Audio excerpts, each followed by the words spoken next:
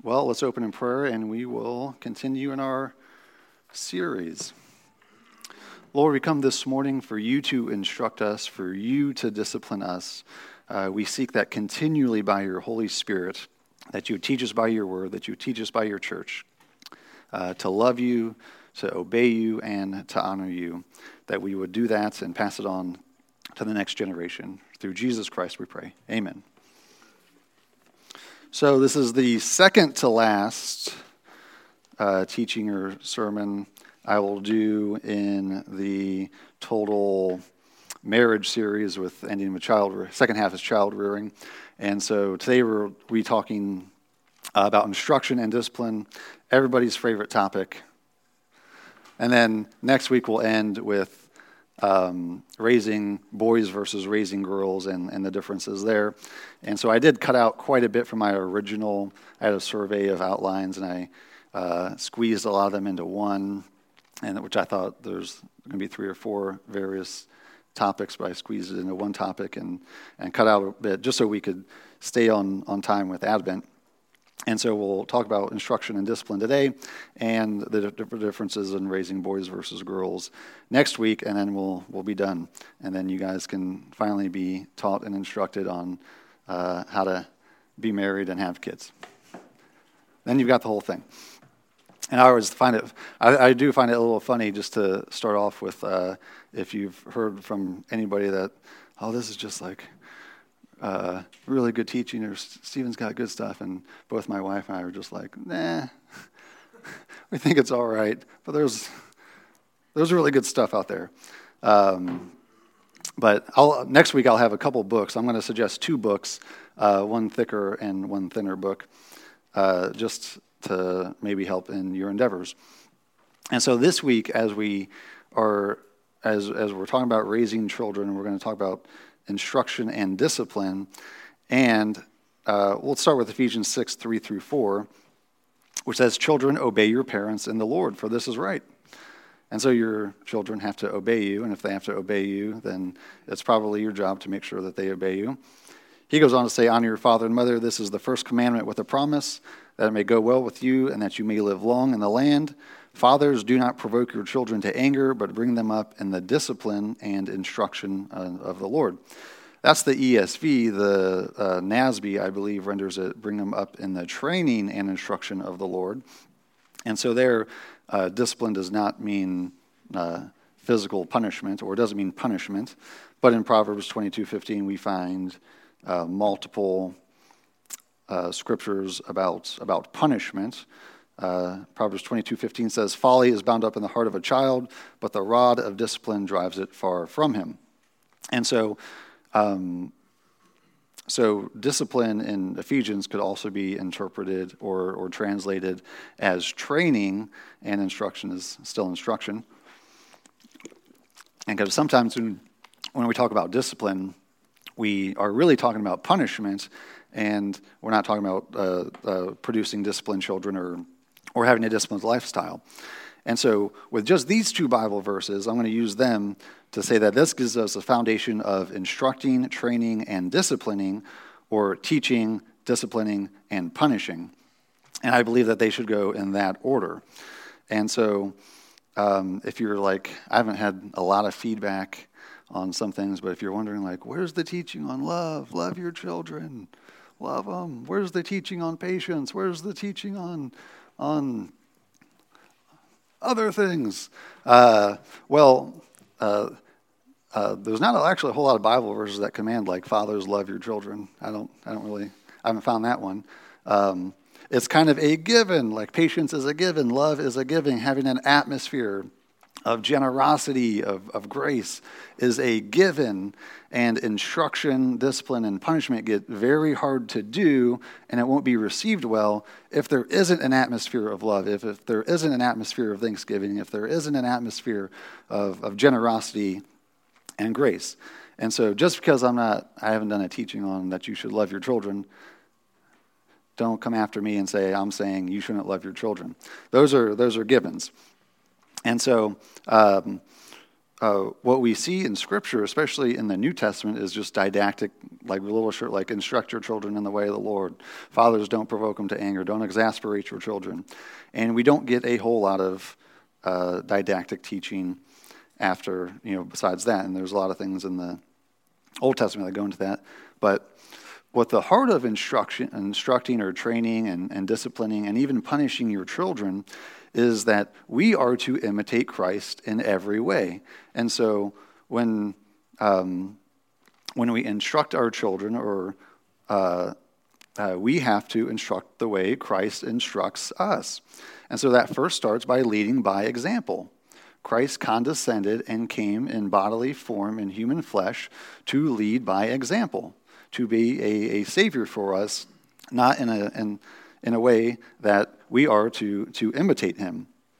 And so one of the best ways you can instruct your children is by doing what you're instructing them to do, right? It gets very hard for your children to receive hypocrisy, and it gets very evident to them when they can point it out to you.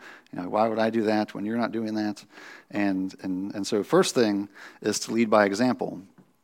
And so the way Christ leads us, the way the Lord leads us, first comes with instruction. It doesn't first come with barking orders or giving commandments. It first comes with instruction. He doesn't bark orders from heaven. He is close. He is near. He is patient. He's kind. He instructs us in the way. And then when we disobey, or then when we veer off course, or then when we're being led astray, then he comes in with correction. But he doesn't say, oh, by the way, what you're doing was wrong. I know you're kind of ignorant to that. Let me slap you on the wrist, and then we'll set you straight. It always starts with instruction. It always starts with teaching. He's like a loving, gentle father who is near to us. And so Christ himself comes and starts with the Sermon on the Mount, with instruction, and then goes from there. And so Christ taught. How does he instruct us? He taught us in real time. If you look at in Matthew 18, when he is talking about, I can't remember if that was when they were asking, when they asked who was the greatest, right? That's a good teaching moment, right? When Christ, his disciples are walking, and they say, which one of us is the greatest disciples? Come on, decide now. That's like if you got more than one kid and they say, which one's your favorite? And I don't think Christ did this, but maybe in our human flesh, we're like, okay, I got it in my head, but I can't say it. I love you all the same. But he doesn't use that, and he doesn't answer the question. He uses it as to say, whoever is like a child is the greatest in the kingdom of heaven. He instructs them in real time. And so look how Christ trained his disciples and taught. And just one other way, just real quick on how Christ instructs us before we get into a few other things, is that even though he shows grace, punishment was necessary. And so Adam and Eve were expelled from the garden. Their punishment was due to them, but in the same time, he showed them grace by making them coverings. And so there is a need. If your kids are more than a year old, you know that there's a need for punishment at some point, and that is the last step. And after you've instructed them and disciplined them, and so in your parenting, if you instruct and teach them discipline, you will have to discipline them far less as time goes on. So if you teach them, if you train them, if you teach them disciplines and you're training them, you will punish them far less as time goes on. And that's because parenting is discipleship. And so when Ephesians says, bring them up in the discipline and instruction of the Lord, you're not trying to evangelize your children so that they might say a sinner's prayer and hopefully come to Christ some point in their life and make a decision. The Bible doesn't really give us that viewpoint of our covenant children. The Bible says, instruct them in the discipline and lead them in the instruction and discipline of the Lord. And so you're not trying to teach them the Bible so that you hope that one day that they pray and get saved. You are to instruct them in the way of the Lord from the time they're born. You are to assume, in a sense, that they're Christians and that they're going to be raised Christian. And it's not like, well, they didn't confess their sin yet. They didn't say the sinner's prayer, so maybe they're not Christian, and so maybe I should not teach them the way of the Lord. The Lord doesn't want us to do that. He tells us to instruct them in the way of the Lord. And so we're going to have a really hard time teaching and training your children if you don't instruct and train them in certain things. And so, or if you take an approach of if your children come in with maybe an ungrateful attitude, like, oh, meatloaf again for dinner, and you just bark orders at them and say, be more thankful, be more grateful, right? That's not how Christ instructs us, and your kids will have a really hard time being more thankful when you bark orders at them to be more thankful. It is, and you're essentially throwing it out to them to go figure it out. I assess the problem, you're not very grateful, that's true, and then you toss it back out to them to go figure it out. And it's a just fix-it works-based mentality that leads to exasperation. And I think that's what Ephesians is talking about when it says, fathers, do not provoke your children to anger. Because the opposite with the further instruction of bring them up in discipline and instruction. And so if you don't want your children to be exasperated and given to anger and frustration, then you need to teach them and you need to train them. And so you can't just say, just go fix it, there's a problem, be more grateful, and go do it. Instead, you would say, okay, hold on, let's try that again. Say, Mommy, thank you for meatloaf. Right? That's a way of teaching and instructing. Instead of saying, just be more grateful, and you can even teach them during dinner about the good things that the Lord has given us, why we have so much meatloaf in the house, and why we eat it so often, because we're just overflowing with meat. And that's an amazing thing. And so you have to go in a way and mirror how the Lord instructs us. He doesn't say just go and fix it. You have a sin problem, fix it, and come back to me when it's fixed, and I don't want to hear it again. Right? He doesn't do that. He comes to us, he teaches us, he instructs us, he gives us the Holy Spirit to guide us, he gives us the church for teaching, he gives us a community, he gives us the word, he gives us a lot of things to teach us and to train us. And sometimes, some of us more often than others, get to the point of where the Lord has to actually punishment and we have to receive a consequence. And that happens because it's a natural course of things. And so instruction and discipline go hand in hand, and then punishment comes later, which is more about justice. And so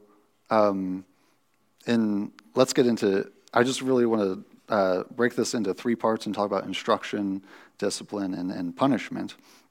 And so in instruction, when it gives the instruction or gives the command to instruct them in the discipline and instruction of the Lord, you have to first, before you can do that, you have to instruct them about the Lord. That precedes everything. And so it gets very easy to be works-based and give commands and even teach the 10 Commandments and talk about what the Bible tells and what the Lord commands of them without teaching them about a gracious Savior, without teaching them about a Heavenly Father who loves to give good gifts. It's very easy to slip into a works-based way of teaching your children, a works-based theology, or a works-based lifestyle that says, you have a problem, we're going to fix that problem, instead of, you've got a problem, you've got a sin problem, you need to go to the Lord. I've got a sin problem, I need to go to the Lord. We handle it the same way. And so, as much as it says about teaching and instructing your children, it has to precede that. As much as you teach your children about what they should and ought not to do, is teaching them about the Lord. And so you can't go, it usually goes with love and then honor and then obey. You can't go obey, then honor, then love. It doesn't work in our hearts that way. That's not the way the Lord has designed it. That's not the way reality works. We don't obey the Lord first, and then we eventually love him. We love the Lord first, and then we eventually obey him. And hopefully that's sooner than later. And so when you're instructing your children, you have to be very careful not to just instruct their behaviors, right? Their behaviors are a problem. And if your kids aren't old enough to know that their behaviors are a problem, they will be soon, very shortly. And so, because what you want to see, and what I think what Scripture puts out is in a day-to-day interaction and parenting with your kids, is there should be far more times where you're instructing them and they say, you're driving and your kids say, look at that tree, and you say, how awesome is that God created that tree? How much does he love us? He wants us to see beautiful things. And there should be far greater times on a day-to-day basis where you're saying, oh yeah, look how great God is. Look how awesome he is. Look how gracious he is. Look what he's done for us. And then, when your kids need a little bit more instruction, and then you need to be a grateful person. You need to be thankful for the meatloaf. The Bible says, do all things without complaining, so let's practice that.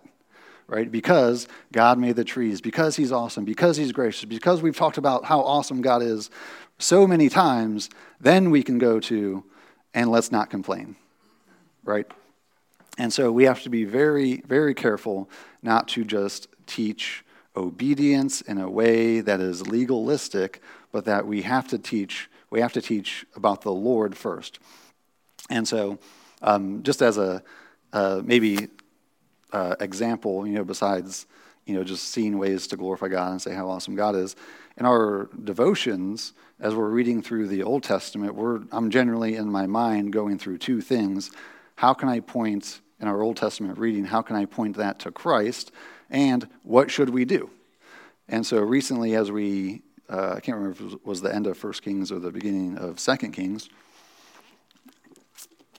that Elijah gets taken up by the fiery chariot to heaven, and then Elisha takes over. He asks for a double portion of Elijah's spirit, and Elisha takes over Elijah's ministry and does miracles, signs, wonders, and carries on his ministry.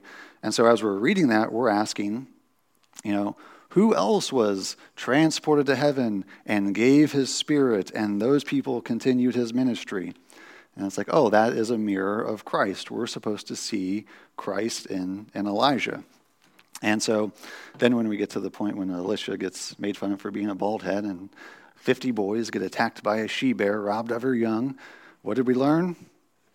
Don't make fun of prophets. That's how, right? That's how we could apply that to our life. But even if you're doing family worship and family devotions, you should be reading through Scripture not in a way that is saying what we ought not to do and what we ought to do, but how can we see Christ as more glorified? Where do we see Jesus as more loving, have more justice, and so on? And so before you teach about obedience, you have to teach your children about Christ, about his sacrifice, Christ's obedience, his sovereignty, his grace, his love, and everything else. And so when Ephesians says, raise them and instruct and discipline them in the Lord, what is the instruction of the Lord? Then the next question is, okay, what is that and how do I do it? And so essentially, everything in the Bible. That is the instruction of the Lord. There you go. Read it. Teach it to your children. And so I think we did this last teaching, maybe a couple teachings ago, in Deuteronomy 6, 4 through 6. We get Israel's great Shema, the Jewish great Shema, and the instruction that says, "Hear, O Israel, the Lord our God, the Lord is one. You shall love the Lord your God with all your heart, with all your soul, and with all your might. And these words that I command you today shall be on your heart. You shall teach them diligently to your children, and shall talk of them when you sit in your house, and when you walk by the way, and when you lie down, and when you rise. You shall bind them as a sign on your hand, and they shall be as frontlets between your eyes. You shall write them on the doorpost of your house and on your gates. And so essentially what the Lord was speaking of there was the Ten Commandments in direct context of what Deuteronomy is talking about is the Ten Commandments, but it goes much farther beyond that is if when your children get to an age of about 4 or 5, they're going to start asking and wondering, what does that mean? And so, when we have the Ten Commandments in Exodus 20, by Exodus 22, we get what it means to steal and repercussions for stealing and various things and explanations of the Ten Commandments.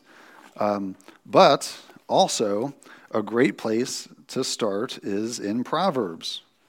Proverbs is a book written to a son on instruction and wisdom. So Proverbs 1:8 says, "Hear, my son, your father's instruction, and forsake not your mother's teaching, for they are a graceful garland for your head and pendants for your neck." And then it goes into various things. And throughout the whole book of Proverbs, what you're teaching is wisdom to your children, wisdom particularly from a father to a son. And if you were to just look at the first verse in every chapter, starting in Proverbs 2, "My son, if you receive my words and treasure up my commandments with you, making your ear attentive to wisdom and inclining your heart to understanding." Proverbs 3, "My son, do not forget my teaching, but let your heart keep my commandments." Proverbs 4, "Hear, O sons, a father's instruction, and be attentive that you may gain insight." Proverbs 5, "My son, be attentive to my wisdom, incline your ear to my understanding that you may keep discretion." Proverbs 6, "My son, if you have kept up security for your neighbor," right, my son. 6:20, "My son, keep your father's commandments and forsake not your mother's teaching." Chapter 7, "My son, keep my words and treasure up my commandments with you." Right? This is a book of wisdom and instruction, mainly from a father to a son, but from parents to children. The Proverbs are a great way for little didactic wisdoms and truths from scriptures to be taught, right? Because that's how the Lord has taught us. I envy my wife for memorizing the entire book of Proverbs, because she had parents that was part of her schooling that she did, and so I usually just will ask her, like, "Hey, babe, what's that one proverb about that thing?" And then she's like, "Da, da, da, da." She's got a little song, and then she's like, I'm like, "Great, that's a good one." And then we find it. And so Proverbs is a book of instruction to children, and what you want to do is teach your children wisdom. Instruction, and a couple lessons we learned from Deuteronomy is it says teach often. And so that's in your daily devotions, that's as you're driving, that's at the grocery store, that's when you're at a guest house, when you're with family, in various ways. And so when it says that these things I command you that should be on your heart, you teach them diligently to your children, you should be looking for opportunities to instruct your children in practical ways often, very often. Right? And then it should be in real time or as life situations unfold. So that means that you have to be on the lookout and that you have to have it ready. You can't be like, "Oh man, my son did this. I'm pretty sure the Bible condemns that. Let me look it up real quick. Yeah, that's bad. And then here we go. What should we do?" You should be able to instruct in real time. And so you should have it on your heart. You should have it in your mind, and you should be ready and looking for ways to instruct your children, right? You are discipling them. And then 3, you should instruct their heart. And so it says have these on your heart, which is to have them ready, but also you should instruct the heart. And so when Scripture says in Matthew 12 that out of the abundance of the heart the mouth speaks, that means when your children come to you and they say something and they're less than grateful, it's not just the words they chose, it's what's in their heart. It's what's in their spirit and in their soul. And the Lord is graciously giving them, you as parents, to instruct that out of their heart. He wants their hearts to change. Their hearts are not innately bent towards good. Their hearts are innately bent towards evil. And so you should be looking for ways to not just instruct behavior, but to instruct attitudes and instruct the heart. And so just throwing this out there for basic principles of instruction. And so instruction is mostly information. Instruction is mostly, this is what ought to be done versus ought not to be done. This is how we do it. It's not the hands-on working, and that's when we get to training or discipline. But there has to be some kind of knowledge transfer. There has to be some kind of cognitive, okay, you understand what you're supposed to do. You understand that we shouldn't be ungrateful. You need to understand that we should be grateful. And that's just basic information. And so when it comes to instruction, you have to look for age-appropriate instruction. And so I've seen parents try to teach their 3-year-olds about like the Trinity, and it's not working. Like to get them to understand, try to teach a 30-year-old, it's hard. And so usually a good principle for instruction or learning is starting with didactic statements. They memorize it, they recite it, then they can understand it later, and then they can teach it back to you or back to others. And that's generally how education goes, is you have to start with a didactic statement. This is the way it is. God is 3 in 1. Good. Can you say that back to me? God is 3 in 1. Yes. They got it by the time they're 2 or 3. They can memorize it and recite it back to you. And maybe by the time they're 7, 8, 9, they can understand it a little bit deeper. And maybe a few years after that, they could actually understand it in a way where they could teach it back to you or teach it to others. And that's the type of instruction that I think discipleship follows, that we see, that we should be looking for is, can they understand it at an age-appropriate level at a certain amount of time to where they could teach it back. And so just them spouting off, penal substitutionary atonement is good, is the way we should go. Isn't really what we want to accomplish at 14, but it maybe is at 5. And so they don't need to, maybe you guys need to Google penal substitutionary atonement to understand. But what the Lord wants you to do and what the Lord has given, why the Lord has put you in their life as a means of grace is so that they can be taught, trained, and instructed in a way that they would be able to understand and teach others also. And so just an example of this, maybe that's an example later. But maybe a real-time example of this is yesterday we were at the Grays and we just stopped in to grab something real quick, and I'd forgot to order Lily a water at Chick-fil-A, and so she was thirsty, so we got to go in. And she asked if we can go in and get some water. I'm like, yeah, I'm coming in. Come on, get some water. I said, just make sure you ask for it. And so we go in, and she runs and picks up a water bottle and opens it and starts drinking. I'm like, make sure you're asking. She says, oh, can I have some water? And I was like, hold on, let's stop. Say, may I have some water, please? Right? That's the difference between, that's what instruction and discipline would look like is, okay, this is real time. Let's stop. Let's say this. You're going to say it this way because that is kind and generous. And so, which goes hand in hand with disciplining or training them. So Hebrews 12, 5 through 11 says, have you forgotten the exhortation that addresses you as sons? My son, this is quoting from Proverbs 6, my son, do not regard lightly the discipline of the Lord, nor be weary when reproved by him, for the Lord disciplines the one he loves and chastises every son whom he receives. Now, I don't think this is innately, I've normally read this as like he punishes. He whips out punishment to those people he loves. But I don't think that's necessarily the case. Maybe chastises. Verse 7, it is for discipline that you have to endure. God is treating you as sons, for what son is there whom his father does not discipline? If you are left without discipline in which all have participated, then you are illegitimate children and not sons. Besides this, we have had earthly fathers who disciplined us, and we respected them. Shall we not much more be subject to the Father of spirits and live? For they disciplined us for a short time as it seemed best to them, but he disciplines us for our good, that we may share his holiness.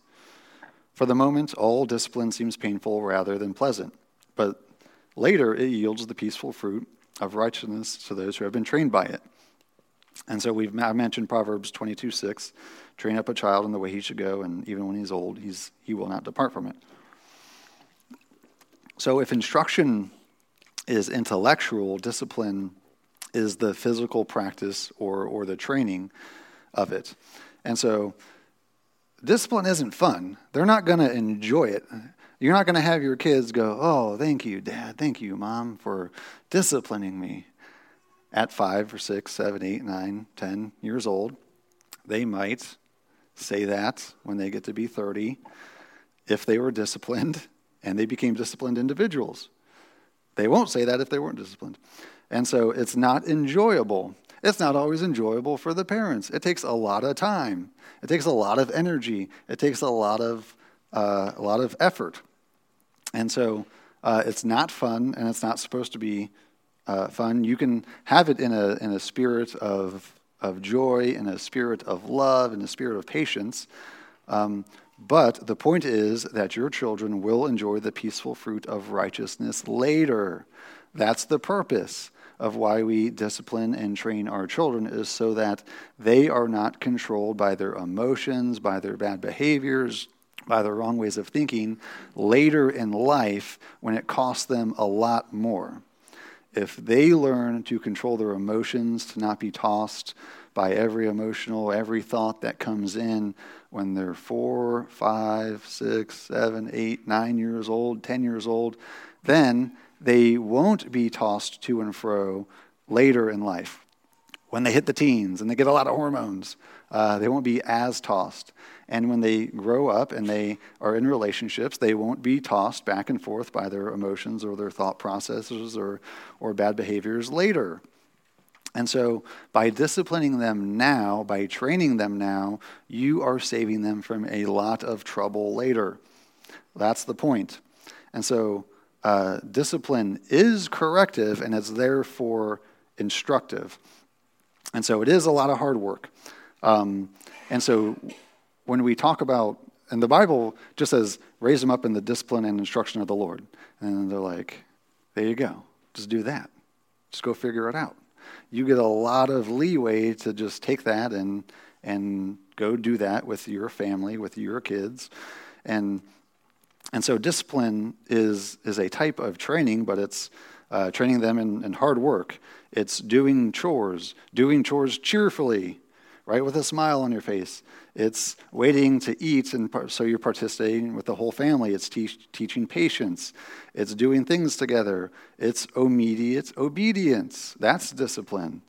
Something that I see, which I decided not to. I don't want to do that. I saw that in other parents. Is you see the parents that go, all right, 1, 2, 2.5, 2 3/4.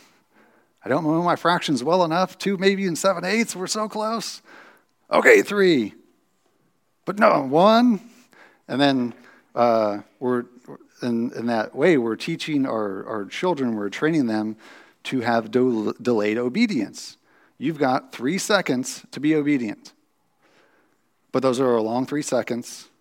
And sometimes mom or dad gets to 3 and nothing happens, right?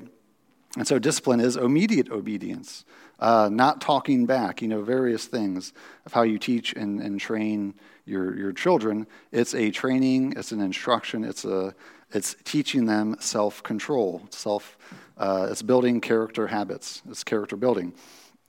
And so it sounds like when we're disciplining our children, if you're looking for real time, you're looking for ways to instruct them, you're looking to have corrective behaviors, you're looking to ways to instruct them, it sounds like you're hovering over your children, but that shouldn't be the case. If you find yourself doing that, maybe you have to do a lot of remedial work to get to a place of discipline, but your home should be a world of yes with a few no's, right?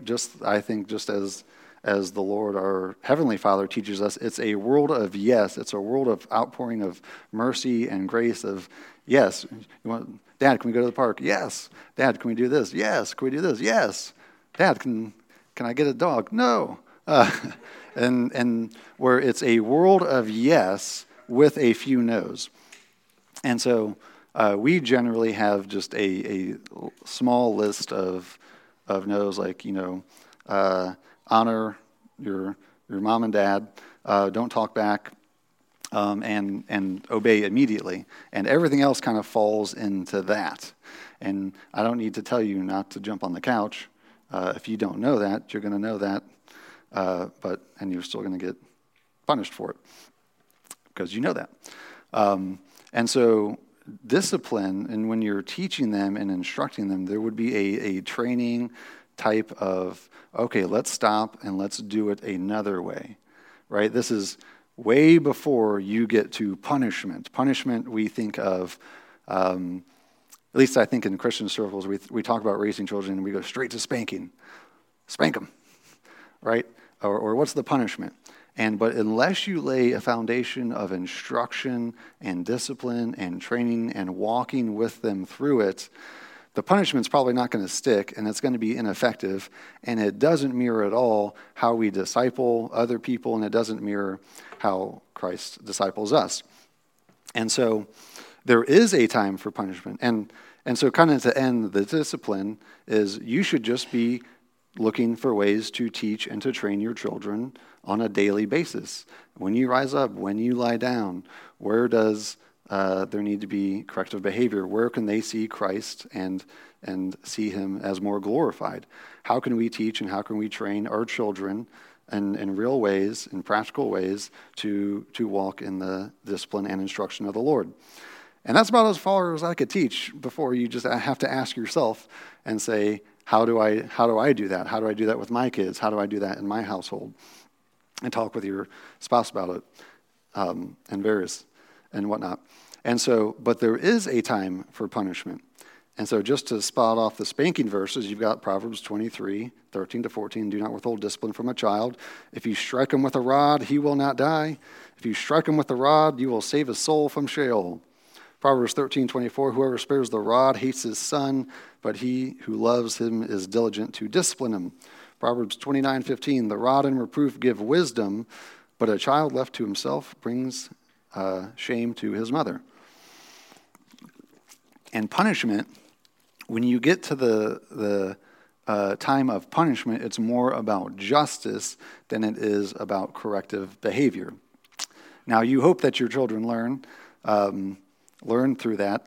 And so we generally, if you do a good job of instructing and disciplining and proper punishment, then, like, I was just commenting to Lily last night or a couple nights ago, I was like, I don't think I've spanked you in a couple years. Because you can get to that point, and I think that's the way that the Lord works, is if you lay a foundation of instruction, of discipline, if there's an atmosphere of love, of mercy and generosity, then you very rarely, as the kids get older, you don't have to punish them very much. Because they have built into themselves a spirit of discipline. And you can't do what only the Lord can do. You can't change their heart. All you can do is be a means of grace in their life, follow the instruction of the Lord, and let the Lord change their heart. And so you watch out for those kind of things. And so generally, spanking for me is like a last resort. That's like way down the line. We don't hold up the spanking verses and been like, your kid came up and said, meatloaf again, spank him. I don't go that route. And the Bible, I don't think, is too clear about where that line is, or when do you give them the rod and when do you give them instruction and discipline. And I think the general rule is give them instruction and discipline first, and if there is a issue that requires the rod, then you should talk it over with your spouse and come to a conclusion. But punishment, you get to a point in child rearing and raising your children that there is punishment, but punishment has to do with justice. So if your child is caught stealing, restitution is in order. You might tack on a spanking. I don't know. That's up to you. I'm not going to decide that for you. But you have to go about it in a biblical way. If your son hits your daughter, probably a spanking is in order. I don't know, you can decide that, but it's about justice. You did something wrong, there's going to be a punishment. You hope that that's corrective and teaches them. There is a proverb that says when you discipline or I think it has something about hitting the backs of fools with a rod, then it teaches the simple wisdom. And so other people might learn, you hope that your children learn in those situations, but really punishment has more to do with justice. If they had done a wrong and there has to be a restitution or something in order. And so generally, as your kids are growing, I would only spank personally for start with high-handed rebellion. If they come to me and I say, hey, can you do this? And they say, no. Okay, well, that's just high-handed rebellion. I might go there. But you have to decide and work that out in your family on how to deal out punishment. You just have to look to Scripture and trust God for that. And so the biggest principle I see in Scripture when it comes to when you have to punish your kids is found in Galatians 6, verses 1 and 2.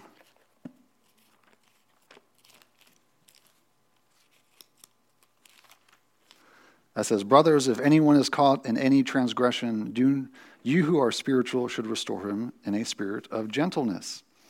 Keep watch on yourself, lest you too be tempted.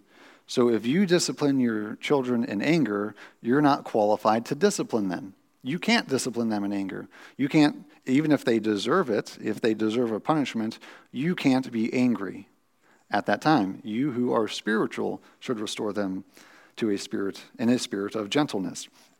And so with that being said, when you there is a time when you discipline your children, but you have to be careful that you're laying a foundation of instruction and training of discipline before you get to punishment. And I think when you follow the instruction of the Lord and biblical teaching, you can't change their hearts, but you are the primary instrument in the hands of the Lord to change their hearts. You should continue to have an atmosphere of love, of generosity. You should continue to pray for them. But you're never going to change their hearts. Only the Lord can do that. You should trust the Lord and trust His process. And so as we come to the table today, the Lord instructs us in one of there's generally three names for communion, the Lord's Supper, and then the Eucharist, which means Thanksgiving. And so the Lord lays us a foundation of instruction and discipline in giving thanks, in coming to the table joyfully, giving thanks, lifting up our heads that of what He has prepared for us, that He gives to us generously. Every week, without measure, we come back to the table. We come back to a reminder of His sacrifice, of what that He came in bodily form, that He led us. He lived a perfect, sinless, spotless life so that He could die and suffer punishment on our behalf so that we could be holy and be with Him, and that we could receive His grace, that we could walk with Him and come back here for Thanksgiving. And then we walk and live out our lives and we live in community, and then we come back next week and then we're reminded that Christ died, He lived a sinless life, He came in bodily form, He led by example, and He gave Himself for us so that we could come with cheerful and glad hearts. And then we go out and live our life, and we come back next week, and we come back to the table, to the Eucharist, to come with thanksgiving. And so let's come with thanksgiving and dine with Christ.